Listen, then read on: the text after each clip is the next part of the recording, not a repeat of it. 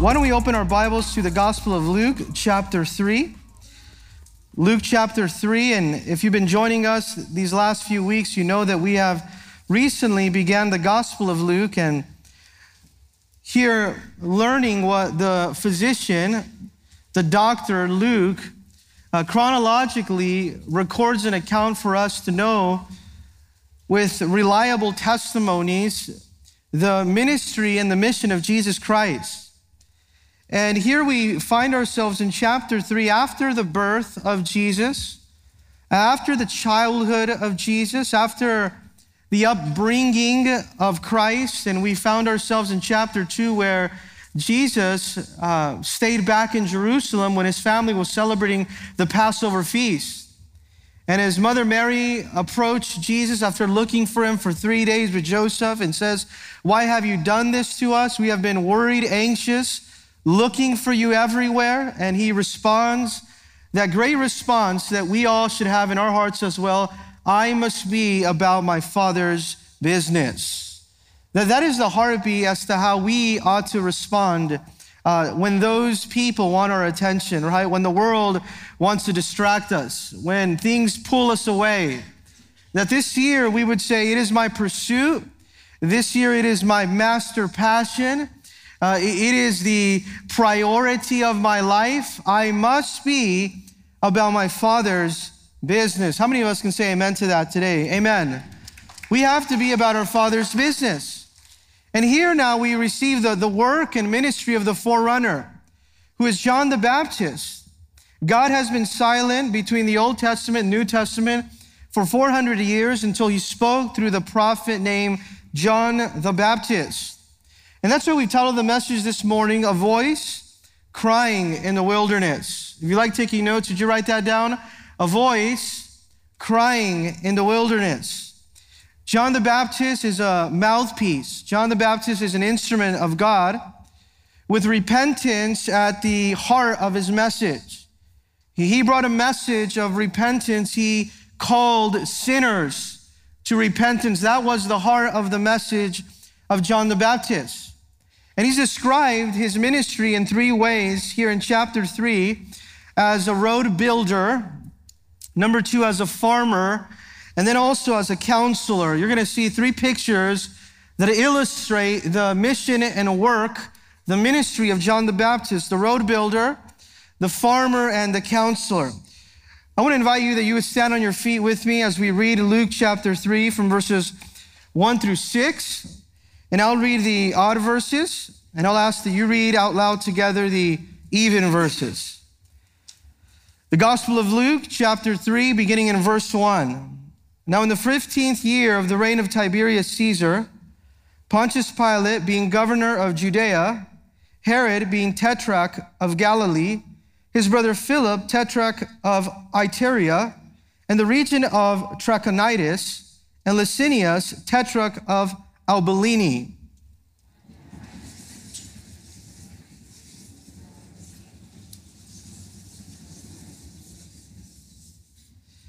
And he went into the region around the Jordan, preaching a baptism of repentance for the remission of sins.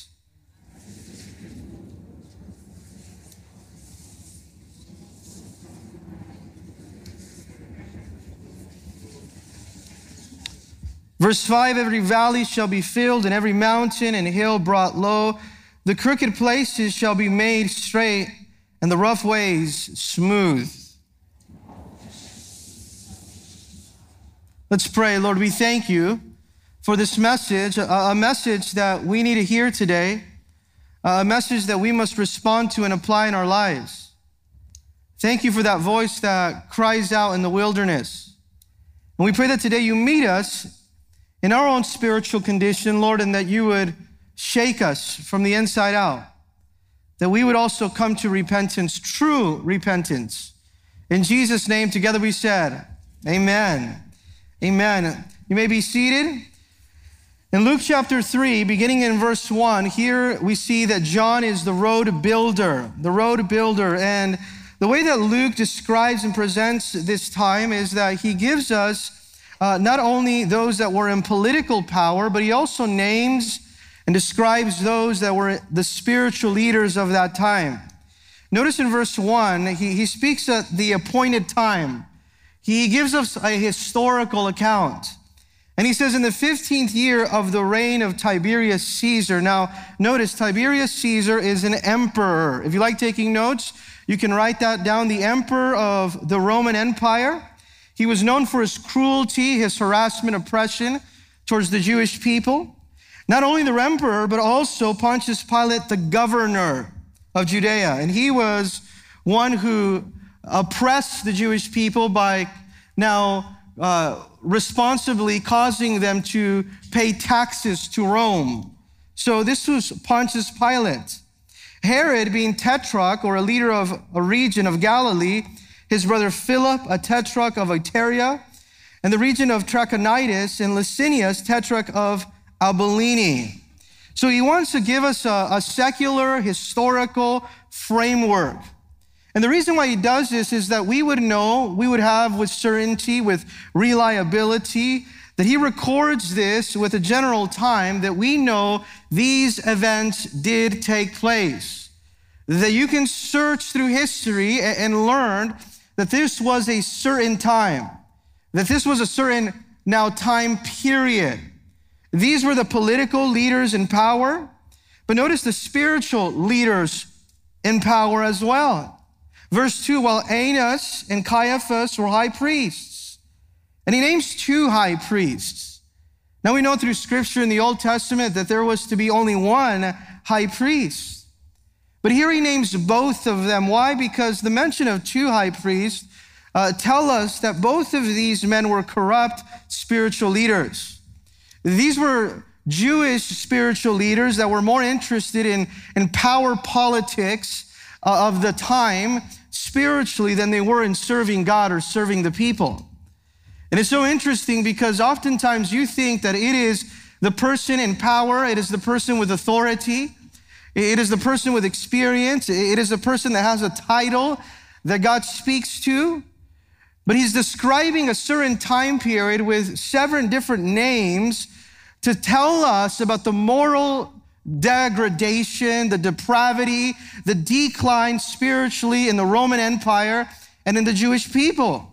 This was a time period during this time that everything seemed hopeless to people. But this is when God was preparing to send a mighty deliverer, a savior. I think we all can identify with these first few verses in that this is a time period where it is very dark as well. That due to culture and society that has turned their back on the Lord, that oftentimes people have a sense of hopelessness, that they are restless without answers. But it was a time like the one we're living in right now, that God was preparing a voice in the wilderness to announce the coming of the Messiah. Now, if you notice in those 2 verses also is that 7 names are mentioned. A Roman governor, a Roman emperor, 3 tetrarchs, rulers and regional leaders of an area, 2 Jewish high priests, but God's word did not come to any of them. The message of God came to John the Baptist, a humble Jewish prophet. Sometimes we think, well, you know what? God's word is going to come to that person because of their title or their power or their position. And it's not who God oftentimes uses, who we think. And this is why in verse 2, you find this phrase that everything else in chapter 3 is built on. In fact, everything in the ministry of John the Baptist is built on. Everything in the church today is built on this. And I want you to underline it in your Bible because it's very prominent. It stands out. It says the word of God. During times of spiritual decline, during times of hopelessness, during times of people turning their back on God and a dark culture and society, notice what we need as well, the word of God. That is exactly what we need. The word of God came to them during a time that they needed the most. I think today we need to be hungry for the word of God in our lives as well. That we would desire for the word of God, that we would want the word of God in the days that we're living in. That's when you come to church, you're not coming for entertainment or for music. If you come to church here, you're coming for the Word of God. That's what's going to be taught here at this church. The Word of God. And the Word of God came to John, the son of Zacharias, notice, in the wilderness.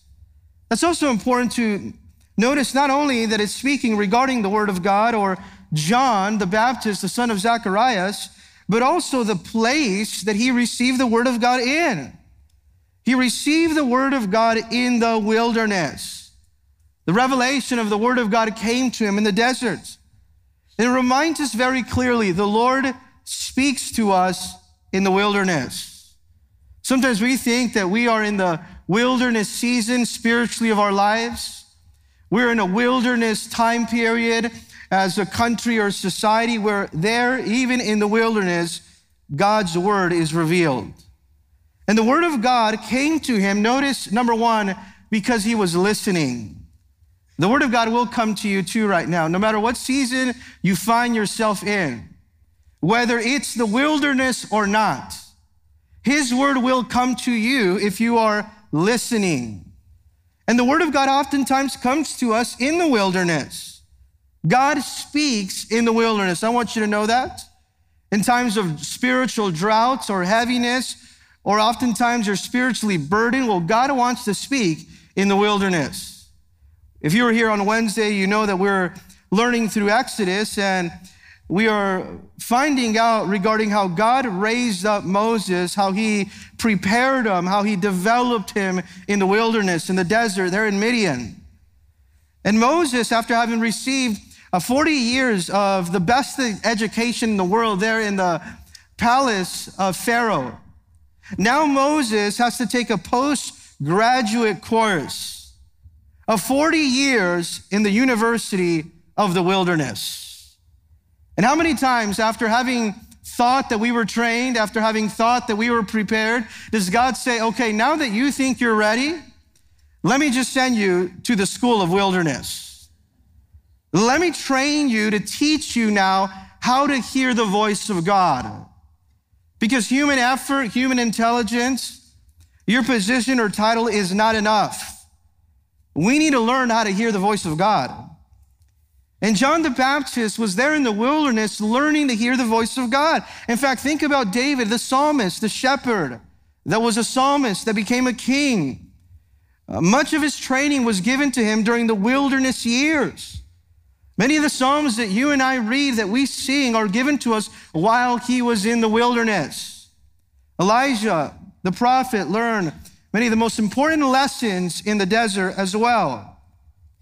And here the word of God comes to John the Baptist while the nation of Israel is living in spiritual wilderness. And I want you to record that, remind yourself that, remember that today. They were in spiritual wilderness. They were in unbelief. They had not heard from God in a long time. The roads to spiritual reality were twisted. They were in despair. They were upside down. They were lost. The corruption, not only through politics, but through the spiritual leaders, had weakened this nation spiritually. And the people desperately needed to hear a voice from God. And there at the moment of their greatest need to hear the voice of God, God gave John a voice. He was that faithful voice. Today, you know what we need? A faithful voice that hears from God. Too many people today want to be an echo of everything else that they hear. But if you're hearing from the word of God, you can be the voice today that shares of the coming of the Messiah to people. The voice, the instrument, the vessel, the mouthpiece that is announcing God's salvation. What is John the Baptist doing? He is announcing the salvation of God. There are many people that don't know the salvation of God. And the word of God comes to him, gives him a voice in the wilderness. And notice what he does after having received the word of God. In verse 3, it says, and he went into all the region around the Jordan. I want you to circle the word he went. That's an action word. That's a verb there.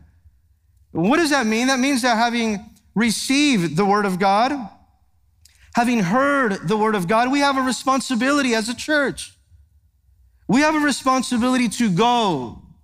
It's not enough for you to just listen to the word of God today. It is also important that you go.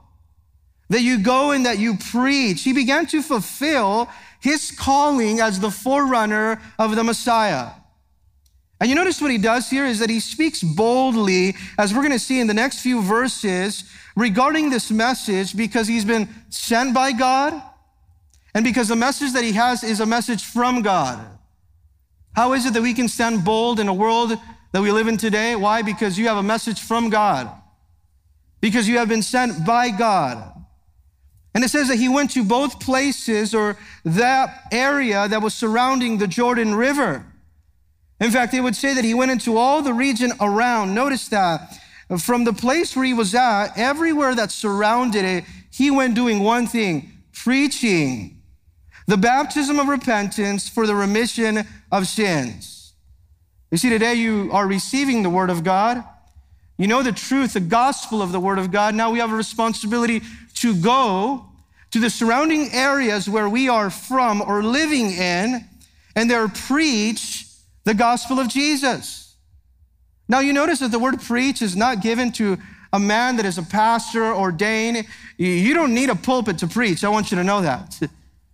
There's so many people that think, you know what, the preaching ministry, it's just maybe for the pastor or maybe for the place of church or a service or a pulpit setting. No, it's not. Preaching means to speak forth, to speak out, to herald, to announce out loud, to open your mouth and announce the good news. And that's exactly what John the Baptist was doing. He was preaching. He was telling the truth. He was speaking forth. And what was he speaking forth? The baptism of repentance. This is true Bible preaching right here. You know what the gospel is? You know what the message of preaching that he gives here? It is in one word found, and it's the word of repentance. There are so many people that think they preach, or they think that they're preaching the gospel. But I want you to know something. The gospel without repentance, that's not the gospel. The gospel always involves repentance. It always involves you turning away from your sin and turning to God. And this is a message that many people today don't want to hear. It's the message of repentance. And the word repentance is not a word of feeling. Sometimes we think, well, you know what, repentance means that I feel bad for what I did. Or repentance means that I said sorry. That is not what repentance is. I want you to know that. It is not a word about feelings. It is a word requiring action. Remember that today. Repentance is not about how you feel. Repentance is about how you behave. In fact, the word repentance means a change of mind. Remember that today, a change of mind. That means that you were living your life in one direction. You change your mind, you stopped, and you change the direction of your life going a different way. That there was a time that your mind was living for the things of this world, or living for the things of this flesh, or serving the things of this life, but you have had a change of mind. A transformation has happened. And because that transformation has happened, there's been a change of direction. So what is it that John is saying here? How is he preaching? He's preaching a baptism of repentance. I think that the word baptism is important for us to look at because it means to dip, or it means to immerse, right? When you've been baptized after you've given your life to Christ and you go out to the waters of baptism and the pastor there prays for you and he now immerses you under the waters, it's a representation that you have now died to the old life and you are raised to new life in Christ Jesus. It is a representation outwardly that something inwardly has already happened. The Lord has washed away your sins. You're not living for the old life, you're living for the new life.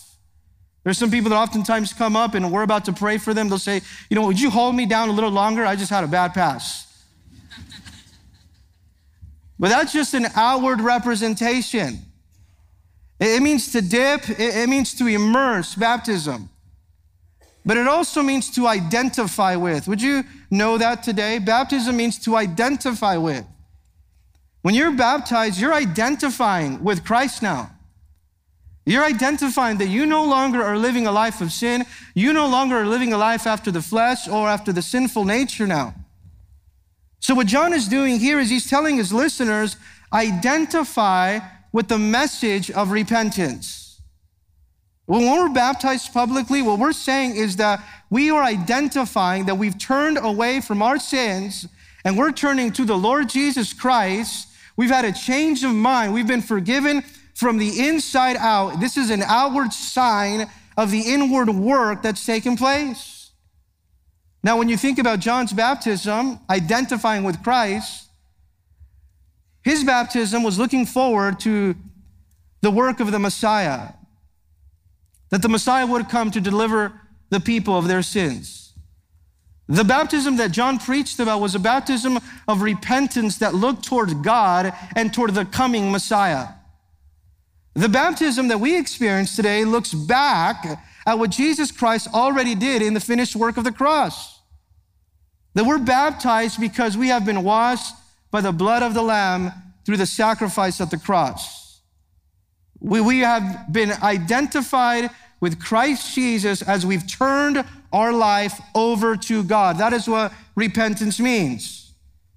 In fact, this is how Peter preaches as well in Acts chapter 2. He's filled with the Spirit and he preaches this message.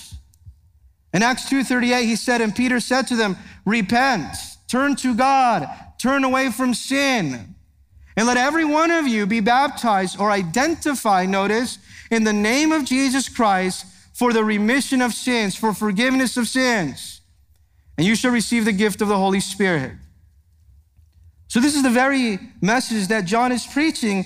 He's preaching the baptism of repentance for the remission of sins. I want you to circle the word for in your Bible. It's important because there are many people during that time that they were being baptized as Gentiles into Judaism. And they were being baptized into Judaism to make themselves believe that now as they, in their own work, in their own strength, in their own human effort, by following the law, they can be right with God. So John is saying, I'm not talking about that baptism. I'm talking about a different baptism. I'm talking about a baptism that washes away your sins. I'm talking about a baptism that provides forgiveness of sins. That's what the word remission means. Forgiveness of sins, liberation of sin, deliverance of sin. Be baptized, identifying that you have been delivered from a life of sin. That as you've turned your life over to God and looked towards the coming of the Messiah and received him, you're renouncing the old way of life. That's what repentance means. I am following Christ and I'm not looking back. Repentance is not you following Christ, but on the weekends you look back. Repentance means you're following Christ in obedience. So he's saying, testify now of the forgiveness that you've already received. When you turn your life over to him, be baptized as you are, making a public declaration that you follow the way and the message of Jesus. Don't you love here that regardless of who was listening, the message was the same? You know what the message is? Repent. The message is that he's not watering down the message. He's not changing the message for the people that are listening. He's saying you have to realize that repentance is required for you to be right with God. Because unless you repent, I'll tell you this today, how can you be forgiven? You can't be forgiven of something that you have not repented from yet. So what John is saying, he's telling the people that are listening, he's saying, make a change of mind. Don't just feel sorry about your sins. Repentance speaks of a change of direction, not a sorrow of heart. Now, when we talk about this, you have to understand that it's only the blood of Jesus that can wash away our sins from our soul. It's only the blood of Jesus. It's nothing that you can do. But yes, repentance is required in order for us to truly be saved and walk with Jesus. It's the evidence that we put our faith in Christ Jesus. It means that we've been transformed, that we have been changed, that we have converted. Do you remember that word, converted, conversion? I think it's a word that we don't hear too often, but it's a very important word. Conversion means that you have changed from one person and you are converted into a different person. You have been changed into the image of Jesus Christ now. Why? Because the conviction of the Holy Spirit came into your heart. You had a change of mind. There's a change of direction. There has been conviction and then conversion. And I want you to know that today, without conviction, you'll never have conversion. John the Baptist came to speak of the issue of the heart. You know what it was? Sin. And this is why he says, be baptized, a baptism of repentance for the remission of sins. You have to know your sin. You have to know that you're sinful, and then you have to forsake your sin. That is the true evidence that you have been saved, that you have repented, that your life has changed. Saving faith is always followed by repentance. It means that you have a new life. You've turned away from the old life, and you turn to God for the new life. In fact, I want to invite you that you would put a marker there in Luke chapter 3, and you would turn your Bible to Romans 6, because Paul here gives the church of Rome, the Christians there, a picture of what repentance looks like. This is what repentance means. This is what it looks like to be cleansed from sin and to walk with God. This is where conviction turns into conversion. After we've heard the word of God, we have a change of mind. The conviction of the Holy Spirit is speaking to us, and then there is a transformation. Romans chapter 6, verse 3. Notice what Paul says. Or do you not know that as many as were baptized into Christ Jesus were baptized into his death? Don't you know that those that have identified with Christ through baptism have also declared that they have died to that old life? Therefore, we were buried with him through baptism into death, that just as Christ was raised from the dead by the glory of the Father, even so we should walk in the newness of life. Repentance means we have a new life, that we're walking, practicing, living, obeying a new life. For if we have been united together in the likeness of his death, notice what happens, certainly we also should be in the likeness of his resurrection. That God has raised us. No longer does death or sin have power over us, so we're transformed. Knowing this, verse 6 of Romans 6, that our old man was crucified with him, that the body of sin may be done away with, that we shall no longer be slaves of sin. The body of sin may be done away with. We no longer serve the old sinful nature. It's done away with. We no longer follow the appetites, the desires, the gratifications, the pleasures of the flesh. It is done away with. We're not serving the flesh. For he who has died has been freed from sin. We died to sin. We're free of sin. This is repentance. Verse 8, now if we died with Christ, we believe that we also shall live with him. Knowing that Christ, having been raised from the dead, dies no more. Death no longer has dominion or power over us. He has saved us from the penalty of sin and from the power of sin and death. For the death that he died, verse 10, he died to sin once and for all. But the life that he lives to God likewise. Verse 11, this is important here. You reckon yourselves, consider yourselves to be dead indeed to sin. Put sin out of business. You know, in your life, you no longer serve. You're not open for sin anymore. It is out of business now. It's that word logazomai in the Greek. It means to render now inoperative. It no longer works. And what he's describing here is that you would recognize or die indeed to sin, but be alive to God in Christ Jesus our Lord. You no longer are living the life you used to live. That is exactly what repentance means. There's been a change of mind. There's been a conviction that has led you to conversion. You've died to sin, and now you are alive by the Spirit to God. Now let's go back to Luke chapter 3, because in verse 4, it speaks to us regarding the message that John the Baptist would bring and how he would bring it. The ministry of John the Baptist in Luke chapter 3, verse 4, happened the way God said it would happen. Don't you love that the scripture confirms the scripture? That the Bible always confirms the Bible?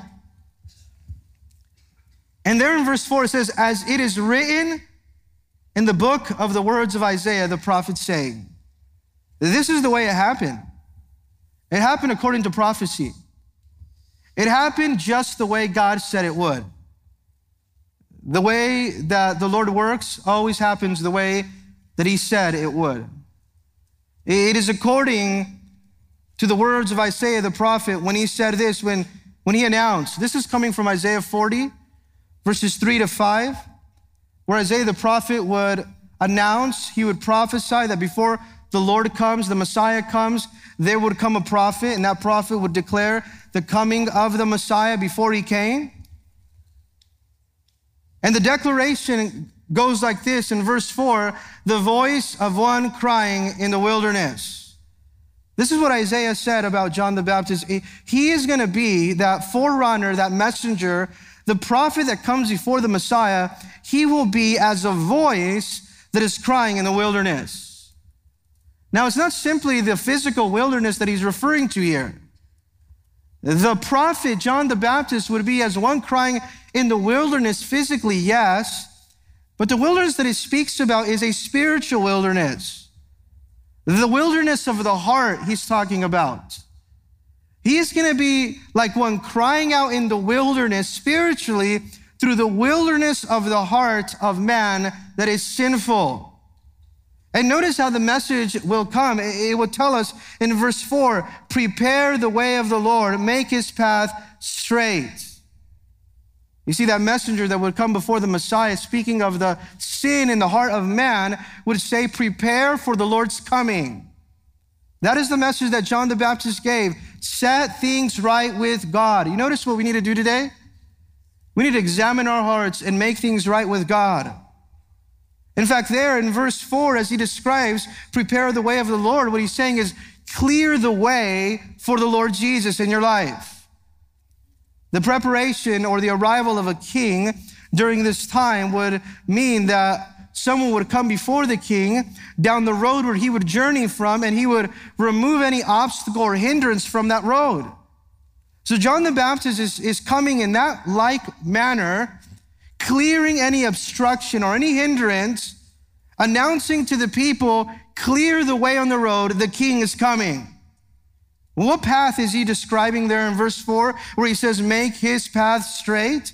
He's speaking of the path of repentance in the wilderness of the heart of the people. Make the path there in your heart straight. Smooth out that place in your heart that has hindrance, that has obstacles for the king coming. John here is that herald, that announcer, that is coming before that royal procession to make sure that the roads were ready for the king. So you know when we read these verses from Isaiah, what it reminds us of John the Baptist, even through Luke, he's saying, prepare your heart for the coming Messiah. Prepare your heart for God's salvation. Examine your heart. Take an inventory of your heart. Sin must be recognized. Sin must be dealt with. Examine yourself. And notice verse 5, he speaks of the condition of the heart when he says, make the path straight or make things right with God, repent, turn to him. In verse 5, he says, every valley shall be filled. He speaks of the valleys, he speaks of the mountains, he speaks of the roads, and he speaks of the rough ways. But the valley, when he's speaking of the road of the heart there, speaks of those deep areas in our hearts. Those areas where we have to dig deep into the hidden places of the heart and find out where that sin is at. Make the path straight. Examine even that valley place in your heart, the place that is dark, the place that is depraved in the heart. Even the deep hidden things of the heart, those things need to be dealt with. The message of repentance comes to us even in those deep areas of our heart that no one else knows about, that are hidden. Those places must be dealt with. The valley places. But not only the hidden valley areas, also notice what he says next. And every mountain and hill brought low. This is amazing here. He says, in the mountain hills and the mountaintops, they have to be brought low. What does he mean by the mountains and the hills? This represents oftentimes the people that are raised up in self-righteousness or pride. Your life of self-righteousness, your life of pride has to be pulled down in submission before God now. Your hidden sin in the heart and the life of self-righteousness and pride must be humbled and submitted before God. So the valleys of sin, the mountaintops of pride and self-righteousness. Notice as it continues there in verse 5, the crooked places shall be made straight. When you think of a crooked place, what do you think? Of something that is depraved, of something that's perverse, of something that is deception. And in your heart, those areas that are perverse, that are devious, that are filled with deception, that crooked heart that you have, it has to be dealt with as well. So no matter whether it's a hidden sin, no matter whether it's selfishness or pride, no matter whether it's a perverse, devious deception that you're living in, or finally here in verse 5, and the rough ways smooth. All of this painting a picture of the heart. What is the rough ways that need to be made smooth? Anything that lays on the road of repentance. Anything that's there as a hindrance. Anything that's there as an obstruction. You know what it has to be made? Smooth. What is hindering the king from coming on that road of repentance in your heart? You know what it can be? It can be self-love that doesn't make that path smooth. It can be the love of the world that is hindering that road of repentance and highway of holiness in your heart. It could also mean the love of money. Oftentimes we are in love with the world, the lust of the flesh, the lust of the eyes, the pride of life. And what he's saying is deal with every area of your life and prepare your heart for the coming of the Messiah. That is what John the Baptist is doing. He is bringing everyone to the same place, to a common plane. He's a leveler. He speaks to everyone in every situation, in every season, with any type of background, whether you have hidden sin, whether you're lifted in self-righteousness and pride, whether you're crooked in depravity and deception and perversion, whether they're the things of the world that are hindering the road for the king to come into your heart. He's a leveler, bringing everyone to that common place of the recognition of their own sin. You see here, there is no way to escape for them to acknowledge that there is sin in their lives. Now, why does he talk about sin this way? Because unless you know that you are a sinner, then you cannot be saved. And here comes the good news in verse 6. And all flesh shall see the salvation of God. So this is the ministry of John the Baptist. He would bring now the revelation of sin in the heart of man. And because now man is aware of their sin, all flesh, all people shall see the salvation of God. Now, how many of us are grateful there that it says all flesh? It's not some people. The gospel came to all who would believe. All people will see the salvation of God, that he will save us from the penalty of sin, that Christ would save us from the punishment of sin, that he would save us from also the presence of sin one day. Everyone will see the salvation of God, which is Christ Jesus. So he presents the introduction of how John would come, clearing out the road, preparing the way for the Messiah. What is the way? The road of repentance in the hearts of man's wilderness. Now notice the farmer, he goes from the road builder to a farmer here. And he speaks with holy boldness here in verse 7. He's straightforward. He rebukes the crowds. And in verse 7 it says, then he came to the multitudes that came out to be baptized by him. You have to understand here that the people were coming to be baptized by John. And he knew that it was drawing many people. But he wasn't in the ministry. He wasn't preaching. He wasn't called by God to be popular. There's so many people today that want to serve the Lord to be popular. He was there to preach the message of repentance. He didn't water down the truth. He didn't try to attract the crowds. As the crowds came to him, he knew that they outwardly wanted to be baptized, but they were going to go back and still live with those hidden areas of sin in their hearts, still lifted in self-righteousness and pride. He knew that their intent, that their motive was not pure, that their actions didn't represent repentance. He knew that they were not interested in the kind of king that he was presenting. He knew that very well by their actions. So notice how he greets them. This is the type of greeting. If people were greeted this way, they would not come to church anymore today. This is not what you hear on the radio. This is not what you hear on TV today. But he says, brood of vipers, you family of snakes. That's what he calls them. He calls them that because he's calling them out. He said, you're coming wanting to still live in your sin and saying, would you still baptize me? That's not going to work. He says, that's shallow repentance. And what we're doing here is we're going to the deep waters of repentance and saying, Lord, change my life. So he looks at them and says, you are a family of snakes. The snake here symbolizing deceivers. You're liars. You know what the only thing worse about lying to somebody else is when you lie to yourself. Is when you think that you are right with God when you are not. And he's challenging them. He's exhorting them. He's rebuking them here. He doesn't hold back. In verse 7, he says, who warned you to flee from the wrath to come? He's talked to them about their sin, and he's also talking to them about judgment. This is a true presentation of the gospel, having given an announcement of salvation, also of sin, and also of judgment. Who told you, who warned you of the eternal judgment of the wrath of God that would come on those who refuse to turn their life over to him? You know what he was saying to those people that came, the multitude in the crowds?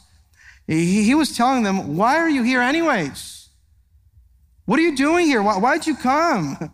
He's challenging the deception in their hearts and the hypocrisy that exists there. Because he knew you just want to be baptized, but you don't want to change. You want to just show up, but you have no intention of changing. You still desire to live in your sin. You know what he's destroying there? He's destroying the false assurance of thinking that they were right with God when they were not. Well, once you're aware that you're not right with God, then you can be right with God. Once you're aware that you are not right with God, then you can be right with God. Because you realize that only Jesus Christ can wash away your sins. And so he's saying, God has told us what to do. God has told us what to be, so don't pretend to be something that you're not. And he's going to speak about the application of repentance in the following few verses, but notice this, our faith, our life, our walk with Christ is first and foremost at the core, at the center. It's based on the incarnation, that God became flesh. He was born to die on the cross for our sins. He was buried, he was resurrected. Through atonement of his blood, we have been forgiven. Through the resurrection, sin and death no longer have power over our lives. And through the presence of the Holy Spirit, we're walking a new life in Jesus. That is the gospel of Jesus Christ right there. And that is the root of it. So he's saying if the root is genuine, if the root in your heart is genuine, that there's going to be fruit of repentance. Do you see he goes to the root of the problem and then the fruit of the matter? He's looking at the fruit. If the roots are genuine, the fruit will bear as well. Well, what does the fruit of repentance look like? It looks like love. It looks like goodness. It looks like compassion. It looks like generosity. It looks like justice, holiness. This is why he says in verse 8, therefore, having heard the message of repentance, having received the truth, bear fruit worthy of repentance. The way you live your life matters. You cannot come, be a part of the crowd, and think that you are right with God. That is not just for them, that's for you today too. You know what he says here? Prove by the way that you live that you have repented from your sins and turned to God. Reflect on that personal sin. Know that. Bear fruit worthy of repentance. Why? Because true repentance is always followed by fruit. You know what's the basic fruit in the Christian life? To know that you truly have repented, that regeneration has happened, that you have been born again. The true reflection of that, evidence of that, is love. When the Holy Spirit comes into your life after you've repented and turned your heart over to Him, the fruit of the Spirit is what? Love. And from that is joy, peace, patience, kindness, goodness, and faithfulness. That is the evidence of a heart that has repented. So John says religious talking, religious profession is worthless without doing or action. You can do all the things that you need to do outwardly. You can even profess with words. You can be a part of the crowd, but without your practice, it is meaningless. It is in vain to repent with your lips if you haven't repented with your life. We have to repent with your lives. To say you're sorry, to say you won't do it again, it is only hypocrisy unless you show that you're really sorry by giving up that sin. That is the core of what repentance means. You have turned away. And notice what he goes on and he tells them this in verse 8. And don't begin to say to yourselves, don't say to each other, well, we don't have to do that. We have Abraham as our father. For I say to you that God is able to raise up children to Abraham from these stones. They were thinking that because Abraham is my father, I'm right with God. Because I'm of the Jewish descent, because I'm a Jew, I am right with God. Abraham's faith, what Abraham did, is not sufficient for your own salvation. Don't even begin to say that, please, he says. You think you're saved because of Abraham? It doesn't matter who your dad is. It matters, have you given your life to Jesus Christ? And he goes straight to the issue of the heart. You can be tied up in your religion and your tradition and your spiritual even heritage. Yes, Abraham had faith. Yes, Abraham obeyed. Yes, Abraham was considered righteous, but are there any signs that you have? That was him, but what about you? I'll tell you, John says, that God is able to raise up children from these stones. He can raise up children unto Abraham from stones or meaningless objects, or also he can raise up children to Abraham even from the stony hearts of Gentile people. So do not put your faith in another man. To put your faith in Abraham is to shift the focus off of Christ Jesus and put him somewhere else. God is looking at the heart here. And saving faith, notice, it is always a personal thing. It is between you and God. And he says in verse 9, having spoken the reality to them, and even now, right now, it is urgent. The axe is laid to the root. It is almost as if he's given them a picture of one that is having an axe to the root of the tree, ready to cut it. Therefore, every tree that does not bear good fruit is cut and thrown into the fire. An explanation, an illustration of judgment. The people that live a life apart from good fruit show that they have not repented. They are not saved. They will be cut and they will be thrown into the fire. He speaks to them about hell. He speaks to them about danger to unfruitful trees. Now notice how he says good fruit. That means if there is something such as good fruit, there's also something such as bad fruit. But good fruit is the evidence of true repentance. And he speaks to them of the eternal judgment. He speaks to them about hell here. Think about this, judgment. Because never will a man seek heaven until he's convinced he's on his way to hell. That's what it's going to take oftentimes. He's going to the root of the heart, not impressed with the religious profession that doesn't produce fruit.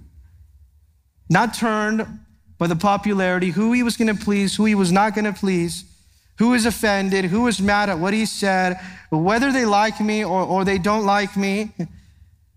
That is not the message of the prophet preaching the word. You know what I love about John? He was not a man pleaser. There are too many man pleasers today that are preaching a different gospel to try to gain the crowds. It's a different gospel. It's not the Bible gospel. It is unadulterated, what we hear here from John. It is unpolluted. It is undefiled. It's the gospel of repentance, the gospel of salvation. And so notice here, he's described as the counselor quickly from verses 10 to 14, where it requires a response, repentance. This is what good fruit looks like. This is the good fruit he's referring to. We saw him there first as a road builder, as a farmer, but notice the counselor, he's teaching them now. So they come to him and the people ask him, what shall we do then? If that's not the way we're supposed to live our lives, then how is it? And he answered and said to them, he who has 2 tunics, let him give him to one that has none, and he who has food, let him do likewise. This is love in action. Good fruit is expressed, number one, in love in action. He's saying if you have 2 tunics, you have an undergarment and an outer garment, you have 2 of something, and you see someone that's in need, there's no reason for you to have 2. Give to the person that has none. While we look at the coming judgment after having realized that God will judge those who give bad fruits in their lives, those who have not repented, this is what you should do as a response to repentance in your life. Go and meet the needs of those around you. Those that have no clothes, meet the need that they have presently. Those that have no food, those that are hungry, and you would provide food for them as well. Notice what he's saying. Stop living a selfish life. You can't say you repented if you're still living a life for yourself. I want to give you 3 points as we look at the last few verses. Number 1, the repentant heart will show generosity and compassion to those in need. Those that have truly repented will show generosity and will show compassion to the people in need. This is the good fruit. A genuine change of mind results in a change of action that looks like generosity, it looks like compassion to people in need. You know what he's asking them? I'm asking you, John the Baptist said, I'm counseling you, I'm teaching you to return back to your everyday life after leaving here and go back to where you have been planted and there bear fruits. You go back to your everyday life and there where you're planted, bear good fruit. You see someone in need, then demonstrate love in action, acts of generosity and compassion. But the tax collectors also came to him in verse 12, and they said to him, those that came to be baptized, teacher, what shall we do? They're interested. They want to know, how am I supposed to change my life? And they said, collect no more than what is appointed for you. Notice what he tells them. They asked, what should we do? And he says, collect no more than what is due to you, than what the government requires of you, because some added interest in order to cover their own costs and expenses, and they were paid by their income as well. But he says, be honest in your occupation. That is also good fruit. Don't rip people off. So number 2, the repentant heart will work at the job with integrity. What does good fruit look like? Good fruit looks like you working at the job tomorrow with integrity. That is a sign of a repentant heart. That not only are you meeting the needs of those around you with compassion and generosity, but you're also working at the job with integrity. Integrity in the everyday, ordinary things of life mark true repentance. That is another sign of repentance. And then the soldiers came to him, verse 14, as we conclude, and they said, likewise, they asked him, saying, and what shall we do? And this is amazing, because what did a soldier have? Authority. What did the soldier have? Power. And what do you see when oftentimes people have authority and power? What do they like to do? They like to abuse power and they like to abuse authority. They want to tell you who they are. They like to flex on you. Don't you know who I am? They try to threaten you. They try to intimidate you. Beware that if you have authority, if you have power, you don't try to intimidate people. That is not a sign of true repentance. You know what he says? He tells those Roman soldiers who have power, have authority, don't intimidate anyone. Don't accuse anyone falsely. Don't make false accusations. Don't use your authority for personal gain. This is a sign of true repentance. He says, don't intimidate, don't accuse falsely, and lastly, be content with your wages. Don't use your authority to get something from someone else. There are often times that people want to flex their power to get something that personally benefits them. Well, number 3, the repentant heart will not abuse power, and they will be living a life of contentment. They will not abuse power, they live a life of contentment. Why is it that he speaks to the heart of the issue? Because he wants to make sure that the crowds are sincere. He wants to make sure that the heart is sincere. You know what is it that he's calling them for? He's calling them for repentance. He's calling them to change. He's calling them to faith. He's calling them to works. The Bible says that he has called us for good works that God prepared before him, that we should walk in them. Why don't we turn in our Bibles to 1 John chapter 1 as we come to a close. 1 John 1, verse 5.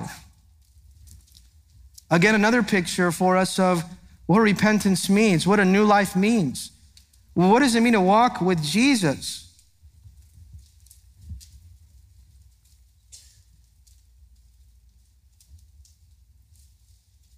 1 John 1, verse 5. This is what the apostle says, and this is the message which we have heard from him and declared to you, that God is light and in him is no darkness at all. This is who he is. He is pure, he is holy. There is no sin in him. If we say we have fellowship with him and we walk in darkness, notice you say you're walking with the Lord, but you're walking in darkness, we lie and we don't practice the truth. The apostle says it very clear, again, supporting the message of repentance. But if we walk in the light as he is in the light, we have fellowship with one another, and the blood of Jesus, his son, cleanses us from all our sin. What are we called to do? To walk in the light as he is in the light. We have fellowship with God. We have fellowship with one another. His blood cleanses us from all sin. Verse 8, if we say we have no sin, today you say right there, well, I'm right with God even though you're living in sin.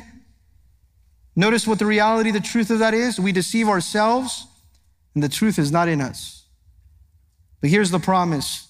If we confess our sins, he's faithful and just to forgive us of our sins and to cleanse us from all unrighteousness. This is the promise that we have in Jesus Christ, that if we confess our sins, he is faithful, he is just to forgive us and to cleanse us from all unrighteousness.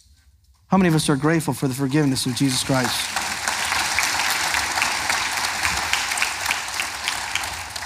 So maybe you're here today and you're saying, I need to make that path straight. I need to make the way of the King in my life straight, remove every obstacle, every sin from the deep areas of my heart. Maybe the lifted pride and self-righteousness in my life. The corruption that is taking place of sin. Or those obstacles that are on the road of my heart that I've picked up from this world. And you need to repent, to turn to God. If that's you right now, I want to remind you of the promise we just read. That if you confess your sin, he is faithful and just to forgive you of your sin and cleanse you from all unrighteousness.